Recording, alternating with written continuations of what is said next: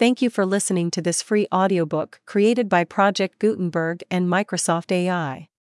To learn more about the project or give feedback on the quality of a recording, please visit aka.ms/audiobook.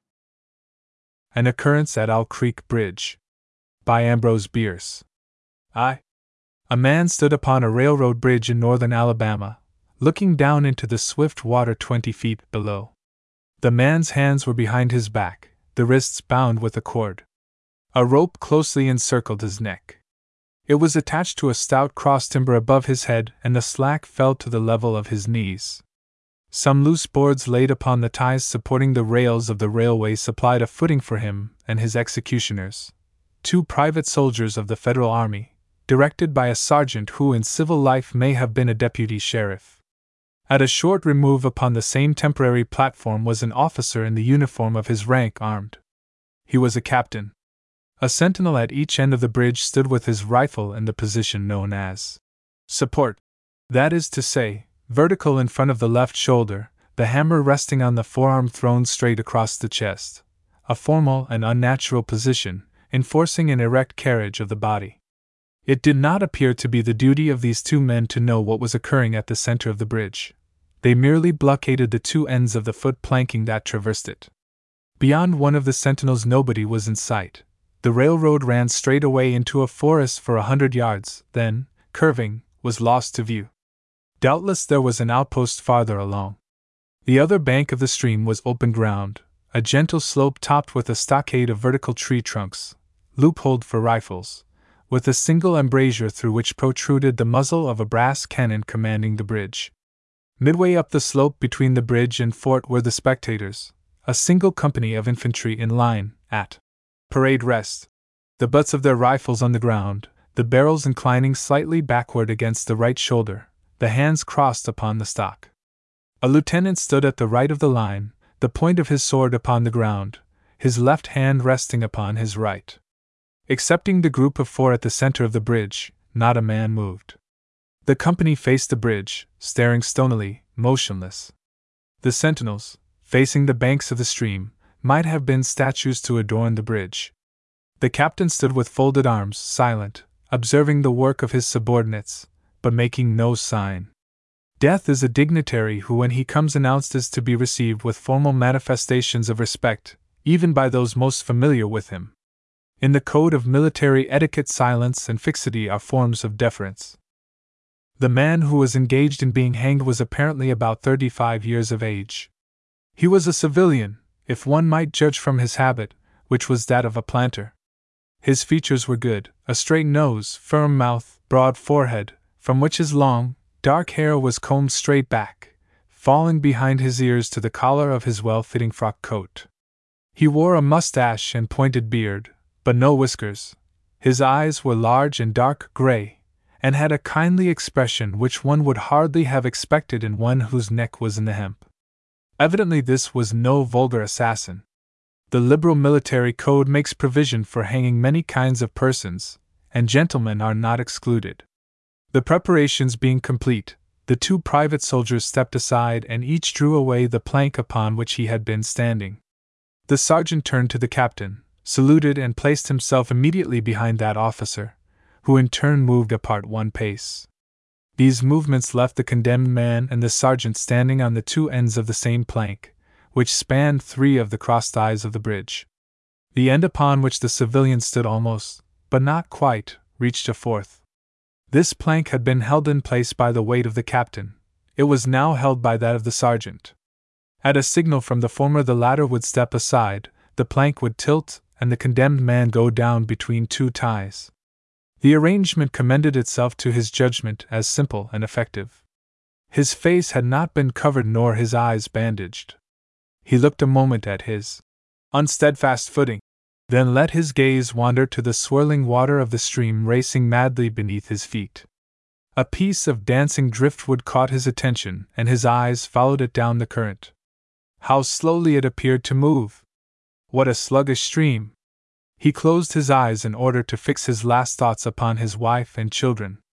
The water, touched to gold by the early sun, the brooding mist under the banks at some distance down the stream, the fort, the soldiers, the piece of drift, all had distracted him. And now he became conscious of a new disturbance. Striking through the thought of his dear ones was sound which he could neither ignore nor understand, a sharp, distinct, metallic percussion like the stroke of a blacksmith's hammer upon the anvil. It had the same ringing quality. He wondered what it was, and whether immeasurably distant or nearby. It seemed both. Its recurrence was regular, but as slow as the tolling of a death knell. He awaited each new stroke with impatience, and, he knew not why, apprehension. The intervals of silence grew progressively longer, the delays became maddening. With their greater infrequency the sounds increased in strength and sharpness. They hurt his ear like the thrust of a knife. He feared he would shriek. What he heard was the ticking of his watch. He unclosed his eyes and saw again the water below him. If I could free my hands, he thought, I might throw off the noose and spring into the stream. By diving I could evade the bullets and, swimming vigorously, reach the bank, take to the woods and get away home. My home, thank God, is as yet outside their lines. My wife and little ones are still beyond the invaders' farthest advance. As these thoughts, which have here to be set down in words, were flashed into the doomed man's brain rather than evolved from it, the captain nodded to the sergeant. The sergeant stepped aside. 2. Peyton Farquhar was a well-to-do planter, of an old and highly respected Alabama family. Being a slave owner and like other slave owners a politician, he was naturally an original secessionist and ardently devoted to the Southern cause.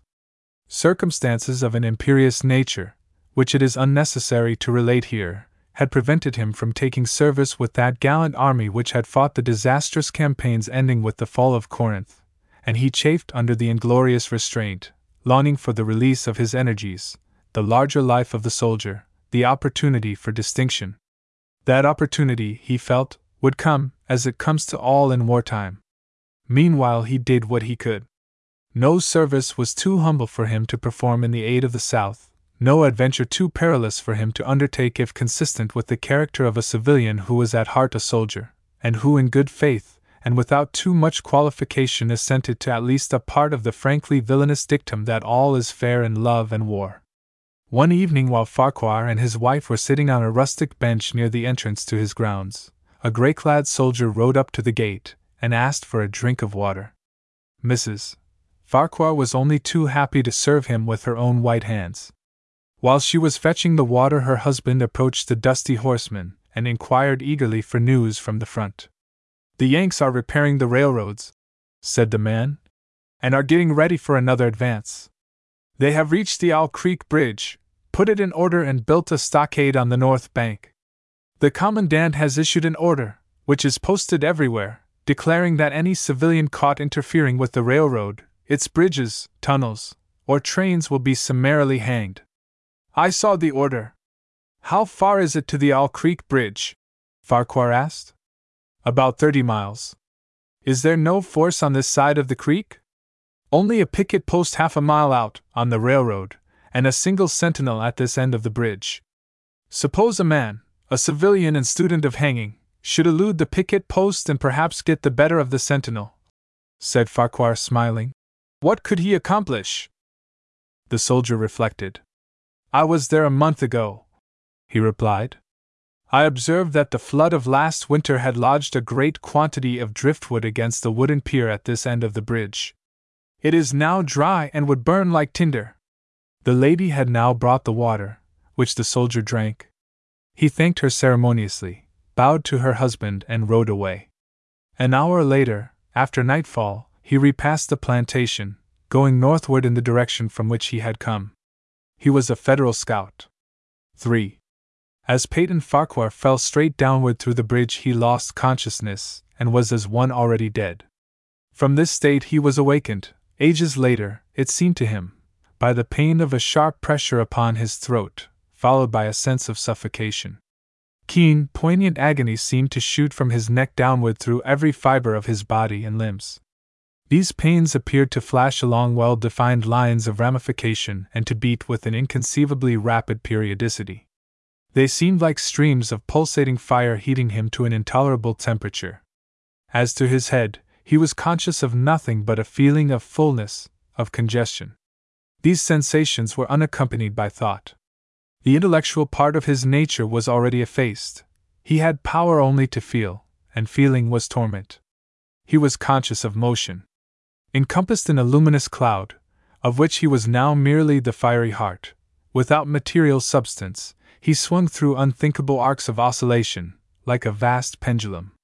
Then all at once, with terrible suddenness, the light about him shot upward with the noise of a loud splash. A frightful roaring was in his ears, and all was cold and dark. The power of thought was restored. He knew that the rope had broken and he had fallen into the stream. There was no additional strangulation. The noose about his neck was already suffocating him and kept the water from his lungs. To die of hanging at the bottom of a river, the idea seemed to him ludicrous. He opened his eyes in the darkness and saw above him a gleam of light, but how distant, how inaccessible! He was still sinking, for the light became fainter and fainter until it was a mere glimmer. Then it began to grow and brighten, and he knew that he was rising toward the surface, knew it with reluctance, for he was now very comfortable. To be hanged and drowned, he thought, that is not so bad, but I do not wish to be shot. No, I will not be shot, that is not fair. He was not conscious of an effort, but a sharp pain in his wrist apprised him that he was trying to free his hands. He gave the struggle his attention, as an idler might observe the feat of a juggler, without interest in the outcome. What splendid effort! What magnificent, what superhuman strength! Ah, that was a fine endeavor! Bravo! The cord fell away. His arms parted and floated upward, the hands dimly seen on each side in the growing light. He watched them with a new interest as first one, and then the other pounced upon the noose at his neck. They tore it away and thrust it fiercely aside, its undulations resembling those of a water snake. Put it back! Put it back! He thought he shouted these words to his hands, for the undoing of the noose had been succeeded by the direst pang that he had yet experienced. His neck ached horribly, his brain was on fire, his heart, which had been fluttering faintly, gave a great leap, trying to force itself out at his mouth.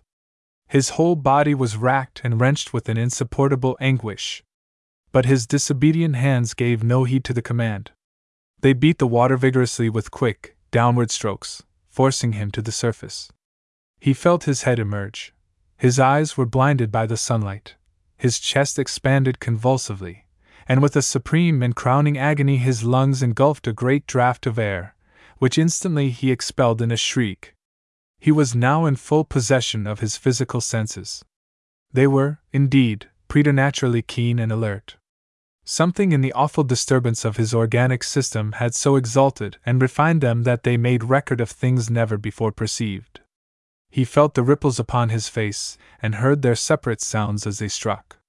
He looked at the forest on the bank of the stream, saw the individual trees, the leaves and the veining of each leaf. He saw the very insects upon them, the locusts, the brilliant-bodied flies, the gray spiders stretching their webs from twig to twig. He noted the prismatic colors in all the dewdrops upon a million blades of grass. The humming of the gnats that danced above the eddies of the stream, the beating of the dragonfly's wings, the strokes of the water spider's legs, like oars which had lifted their boat, all these made audible music. A fish slid along beneath his eyes and he heard the rush of its body parting the water. He had come to the surface facing down the stream. In a moment the visible world seemed to wheel slowly round, himself the pivotal point, and he saw the bridge, the fort, the soldiers upon the bridge, the captain, the sergeant, the two privates, his executioners. They were in silhouette against the blue sky. They shouted and gesticulated, pointing at him. The captain had drawn his pistol, but did not fire. The others were unarmed. Their movements were grotesque and horrible, their forms gigantic. Suddenly he heard a sharp report, and something struck the water smartly within a few inches of his head, spattering his face with spray. He heard a second report, and saw one of the sentinels with his rifle at his shoulder, a light cloud of blue smoke rising from the muzzle. The man in the water saw the eye of the man on the bridge gazing into his own through the sights of the rifle. He observed that it was a gray eye, and remembered having read that gray eyes were keenest, and that all famous marksmen had them. Nevertheless, this one had missed. A counter-swirl had caught Farquhar and turned him half round. He was again looking at the forest on the bank opposite the fort. The sound of a clear, high voice in a monotonous sing-song now rang out behind him and came across the water with a distinctness that pierced and subdued all other sounds, even the beating of the ripples in his ears. Although no soldier, he had frequented camps enough to know the dread significance of that deliberate, drawling, aspirated chant. The lieutenant on shore was taking a part in the morning's work. How coldly and pitilessly, with what an even, calm intonation, presaging, and enforcing tranquility in the men, with what accurately measured interval fell those cruel words. "Company! Attention! Shoulder arms! Ready! Aim! Fire!" Farquhar dived as deeply as he could. The water roared in his ears like the voice of Niagara, yet he heard the dull thunder of the volley and, rising again toward the surface, met shining bits of metal, singularly flattened, oscillating slowly downward. Some of them touched him on the face and hands, then fell away, continuing their descent. One lodged between his collar and neck.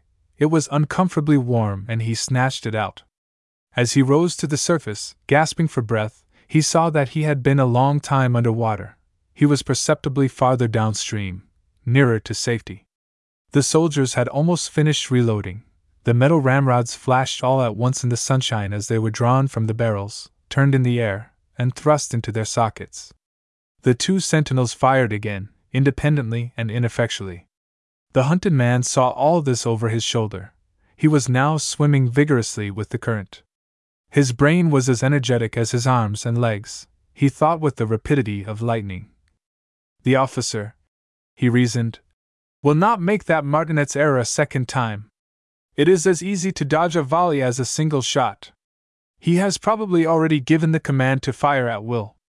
God help me, I cannot dodge them all."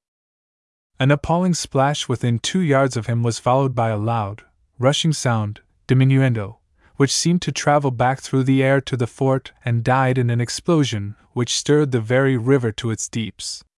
A rising sheet of water curved over him, fell down upon him, blinded him, strangled him.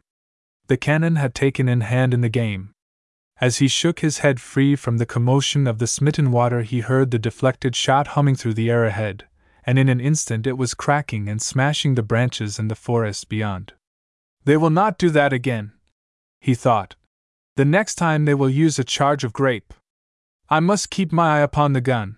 The smoke will apprise me. The report arrives too late. It lags behind the missile. That is a good gun." Suddenly he felt himself whirled round and round, spinning like a top. The water, the banks, the forests, the now distant bridge, fort, and men, all were commingled and blurred. Objects were represented by their colors only, circular horizontal streaks of color. That was all he saw. He had been caught in a vortex and was being whirled on with a velocity of advance and gyration that made him giddy and sick. In few moments he was flung upon the gravel at the foot of the left bank of the stream, the southern bank, and behind a projecting point which concealed him from his enemies. The sudden arrest of his motion, the abrasion of one of his hands on the gravel, restored him, and he wept with delight. He dug his fingers into the sand, threw it over himself in handfuls, and audibly blessed it. It looked like diamonds, rubies, emeralds. He could think of nothing beautiful which it did not resemble. The trees upon the bank were giant garden plants. He noted a definite order in their arrangement, inhaled the fragrance of their blooms. A strange roseate light shone through the spaces among their trunks, and the wind made in their branches the music of aeolian harps. He had not wished to perfect his escape. He was content to remain in that enchanting spot until retaken. A whiz and a rattle of grape shot among the branches high above his head roused him from his dream. The baffled cannoneer had fired him a random farewell. He sprang to his feet, rushed up the sloping bank, and plunged into the forest. All that day he traveled, laying his course by the rounding Sunday. The forest seemed interminable. Nowhere did he discover a break in it, not even a woodman's road. He had not known that he lived in so wild a region. There was something uncanny in the revelation. By nightfall he was fatigued, footsore, famished. The thought of his wife and children urged him on. At last he found a road which led him in what he knew to be the right direction. It was as wide and straight as a city street, yet it seemed untraveled. No fields bordered it, no dwelling anywhere. Not so much as the barking of a dog suggested human habitation. The black bodies of the trees formed a straight wall on both sides, terminating on the horizon in a point, like a diagram and a lesson in perspective. Overhead, as he looked up through this rift in the wood, shone great golden stars looking unfamiliar and grouped in strange constellations. He was sure they were arranged in some order which had a secret and malign significance. The wood on either side was full of singular noises, among which, once, twice, and again, he distinctly heard whispers in an unknown tongue. His neck was in pain, and lifting his hand to it found it horribly swollen. He knew that it had a circle of black where the rope had bruised it. His eyes felt congested. He could no longer close them. His tongue was swollen with thirst. He relieved its fever by thrusting it forward from between his teeth into the cold air. How softly the turf had carpeted the untraveled avenue! He could no longer feel the roadway beneath his feet. Doubtless, despite his suffering, he had fallen asleep while walking, for now he sees another scene. Perhaps he has merely recovered from a delirium. He stands at the gate of his own home. All is as he left it, and all bright and beautiful in the morning sunshine. He must have traveled the entire night. As he pushes open the gate and passes up the wide white walk, he sees a flutter of female garments. His wife, looking fresh and cool and sweet, steps down from the veranda to meet him.